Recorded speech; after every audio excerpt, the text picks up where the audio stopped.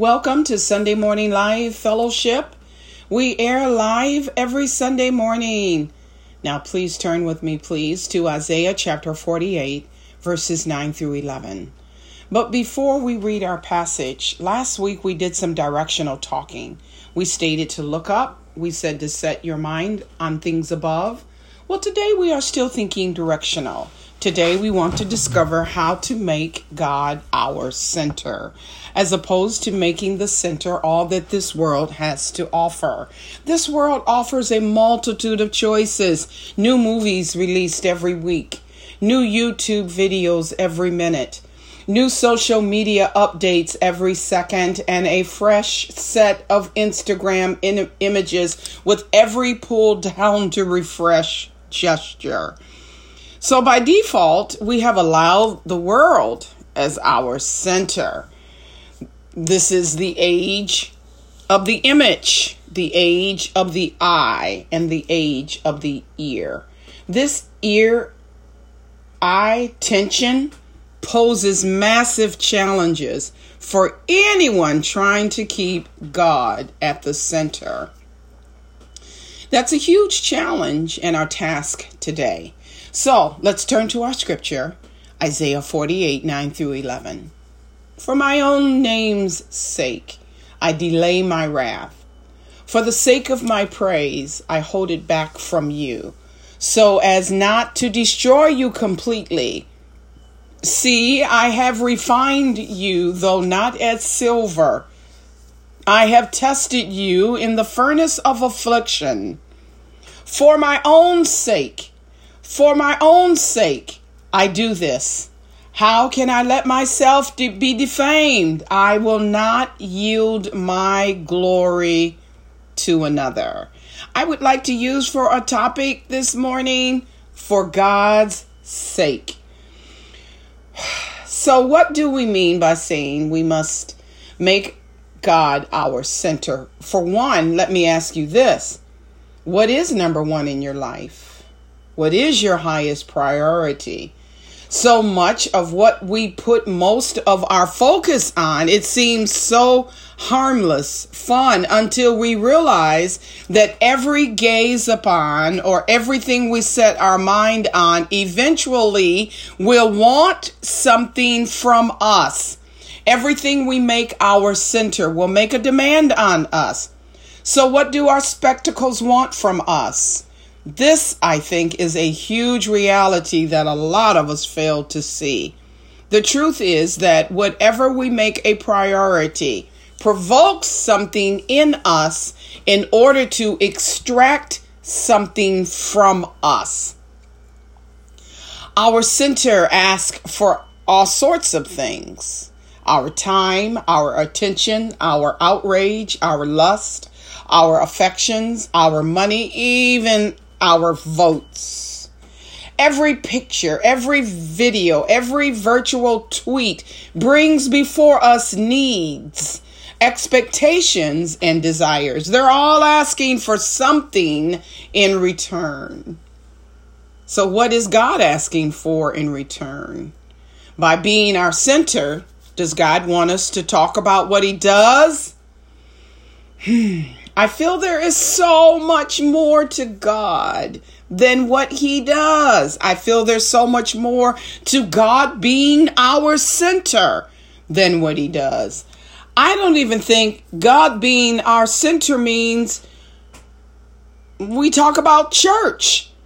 I don't want to talk about God's people, or at the same time, please don't think that God is not even interested in his people and his church. So as we consider making God our center, the question becomes, is God for us or is he for himself? Someone is already saying, well, of course God is for us. Romans 8:31 says, what then shall we say in response to these things?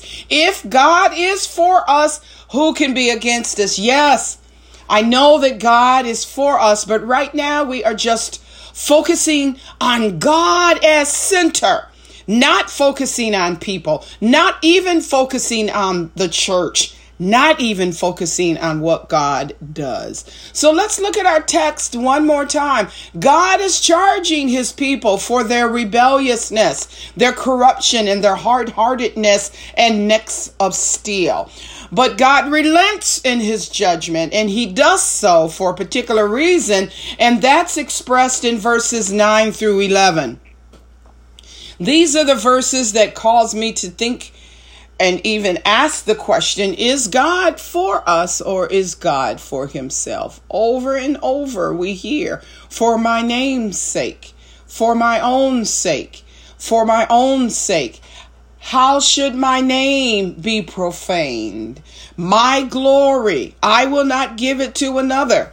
It sounds like God is for God. Unmistakably, God is God-centered.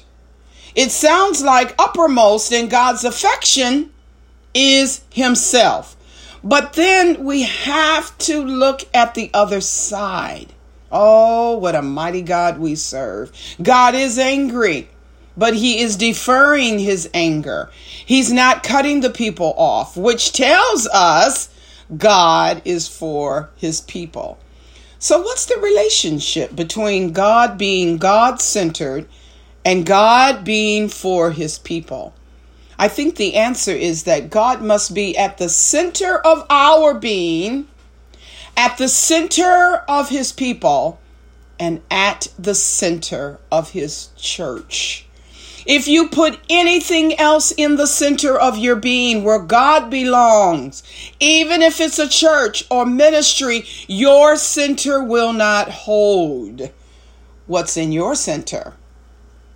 Family, ministry, work, entertainment, leisure. I know these things are not bad, but must never exist where God belongs. God enhances his own reputation. He demands to be praised. He makes a name for himself at every turn. He is angry when he is ignored or dishonored. He puts himself forward as the wisest and best of beings. He says that there is no treasure above him. He is relentlessly God exalting. Look at Isaiah 43, 6 and 7. God created us for his glory. It reads, "Bring my sons from afar and my daughters from the end of the earth. Everyone who was called by my name, who I created for my glory, whom I formed and made." So we were created to reflect, enhance, and magnify the glory of God. Now, when I say the word magnified, let me make the distinction between a telescope and a microscope. When we say magnify, you could mean to make something small look big. That's not what we mean when we magnify God. But if you use your heart like a telescope, you don't try to make something small look big. You try to make something unimaginably big look like what it really is. That's what it means to magnify God. We were created to magnify God like a telescope, not like a microscope. Jeremiah 13 and 11. "I made the whole house of Israel and the whole house of Judah cling to me, declares the Lord, that they might be for me a people, a name, a praise, and a glory." He chose them and made them cling to him so that they might be his glory. Psalms 106, 7 and 8. "Our fathers, when they were in Egypt, did not consider your wondrous works. They did not remember the abundance of your steadfast love, but rebelled by the sea, at the Red Sea. Yet he saved them for his name's sake, that he might make known his mighty power." He saved them for his name's sake. Why did Jesus come into the world? Romans 15, 7 and 8. "Christ came a servant to the circumcised to show God's truthfulness, and in order that the Gentiles might glorify God for his mercy. And why is Jesus coming back a second time? 2 Thessalonians 1:10. He came on that day to be glorified in his saints and to be marveled at among all who have believed. Jesus is coming back to be marveled at. That's why he's coming. He's coming back to be glorified. Hallelujah. God exalts himself continually. Everything he does is to display his glory and to preserve his honor as a loving and good God. Now someone is asking, doesn't 1 Corinthians 13:5 say, love does not insist on its own way? And you are telling us that God seeks his own glory in everything he does? How can God be a God of love if he is so self-exalting? Well, I'm glad you asked. All enjoyment spontaneously overflows into praise. The world rings with praise. Lovers praising their spouses. Readers praising their favorite authors. Joggers praising the countryside. Athletes praising their favorite game. Praise of weather, praise of food, praise of art, praise of actors, animals, colleagues, countries, children, flowers, maltons, rare stamps, even politicians. We praise what we delight to do and what we hold as value. We delight to praise what we enjoy because the praise not merely expresses but completes our enjoyment. The delight is incomplete until it is expressed. In other words, genuine, heartfelt praise is the consummation and completion of our delight in God.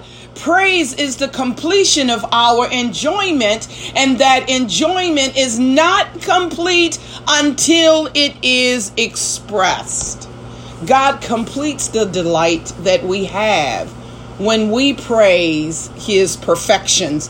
Now think about this. God gives us his best. And what is his best? God is best. There's no greater beauty, no greater power, no greater wisdom, no greater love, no greater goodness, no greater justice, no greater anything good and beautiful in the universe than God himself. If he were to give you all the health, all the wealth, and all the prosperity minus himself, we would have nothing. He must give us himself so we can enjoy him and love him to our fullest. God being eager for you to praise him is love and the essence of a self-exaltation. God is the one being in the universe for whom self-exaltation is the most loving act. If you and I tried to imitate this, it would be sin. That's exactly what Satan tempted Adam and Eve to do. You will be like God, Satan told them, independent, able to decide for yourselves what is good and evil. You will be able to put yourself forward as worthy of admiration. Beloved, God is in a class all by himself. He is God. He is infinitely glorious. God is most glorified in us when we are most satisfied in him. So what does this mean? It means first that all the divine energy that goes into upholding and displaying the glory of God also goes into upholding the joy of his people, because you having joy is the highest expression of God's glory and worth in your life. He is most glorified when you are most satisfied in him. I believe that's from C.S. Lewis. Didn't Nehemiah, and this other is from Jonathan Edwards. Didn't Nehemiah 8:10 say, "The joy of the Lord is your strength"? Now, here's the second implication. The first one was that God is most magnified when you are most satisfied in Him. Therefore, if you are indifferent to you being satisfied in God, it is sin. So we are talking about keeping God at our center, for God's sake. So I guess the answer is to worship more. Can we worship the worship experience and turn the worship of God around so that we are being entertained and exalting ourselves as worship leaders? Church, is God at the center, or are our experiences about God the center? My. How do we avoid the danger of worshiping the worship experience? Our flesh and the devil are so against authentic, intimate communion with the living God. We must make sure we are getting through the church service, through the prayer service, through the worship service to experience God. Is God at the center of our church experience? Or is it duty and obligation, or because this is where I belong, this is where my people belong, then I'm a member here and connected to the people here? Or am I connected to God? Am I here because there is nothing in the world that satisfies my soul the way God does? And in His presence is fullness of joy, and at His right hand are pleasures evermore. Now, at this point, some may be content to say, okay, thank you for pointing that out. I'm going to get it together. We know why God does what He does, but some others, including myself, you want to press even deeper. What does it mean that God does everything for His glory and for His name's sake and for His praise? Can we unpack the meaning of God's God-centeredness any further? First, let's look at a few more points. The glory of God includes the manifestation or display of God's attributes and perfections. God's wisdom and power and justice and mercy, faithfulness and majesty are revealed in His acts of creation, providence, and redemption. I got to say that again. God's wisdom and power and justice and mercy and faithfulness and majesty are revealed in His acts of creation, providence, and redemption. But the second point is God's glory is more than a display. It also includes the creaturely, that which He created, being knowledgeable of what results from the display. In other words, God's got to have an audience for the manifestation of His perfections, and the knowledge of the audience is part of the glory that we know. If God's glory isn't known, then His purpose in creation is incomplete. Third, not just the display of His perfections, and not just the creaturely knowledge of those perfections. Number 3, but the glory of God also must include creaturely love and delight in His perfections. It's not enough for us to know that God is wise. It's not enough to know that God is all powerful and faithful and just. God wants us to taste it. He wants us to experience Him. We must love and delight in God's perfections the same way He does. Display of divine perfections, knowledge of divine perfections, love for and delight in divine perfections. All of these are included in the glorification of God. God communicates His fullness to His creatures. God has invited us to participate in His fullness through His Son, Jesus Christ, so that the fullness of God's own knowledge, love, joy, comes to exist in us Through Jesus, we have become partakers of God's divine nature.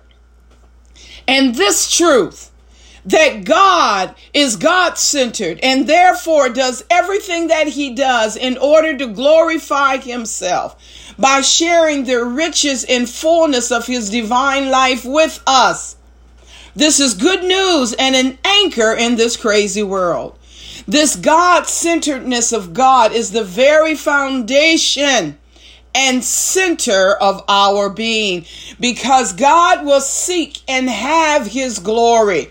And God is most glorified in us when we are most satisfied in him. If you have not received Jesus Christ as your personal Lord and Savior, I invite you to do so now. Say this prayer with me. Say, Lord Jesus, I am a sinner. I have done many things that don't please you. I have lived my life for myself only. I am sorry and I repent. I ask you to forgive me.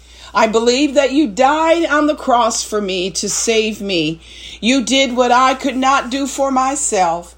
I come to you now and ask you to take control of my life. I give it to you from this day forward. Help me to live every day for you in a way that pleases you.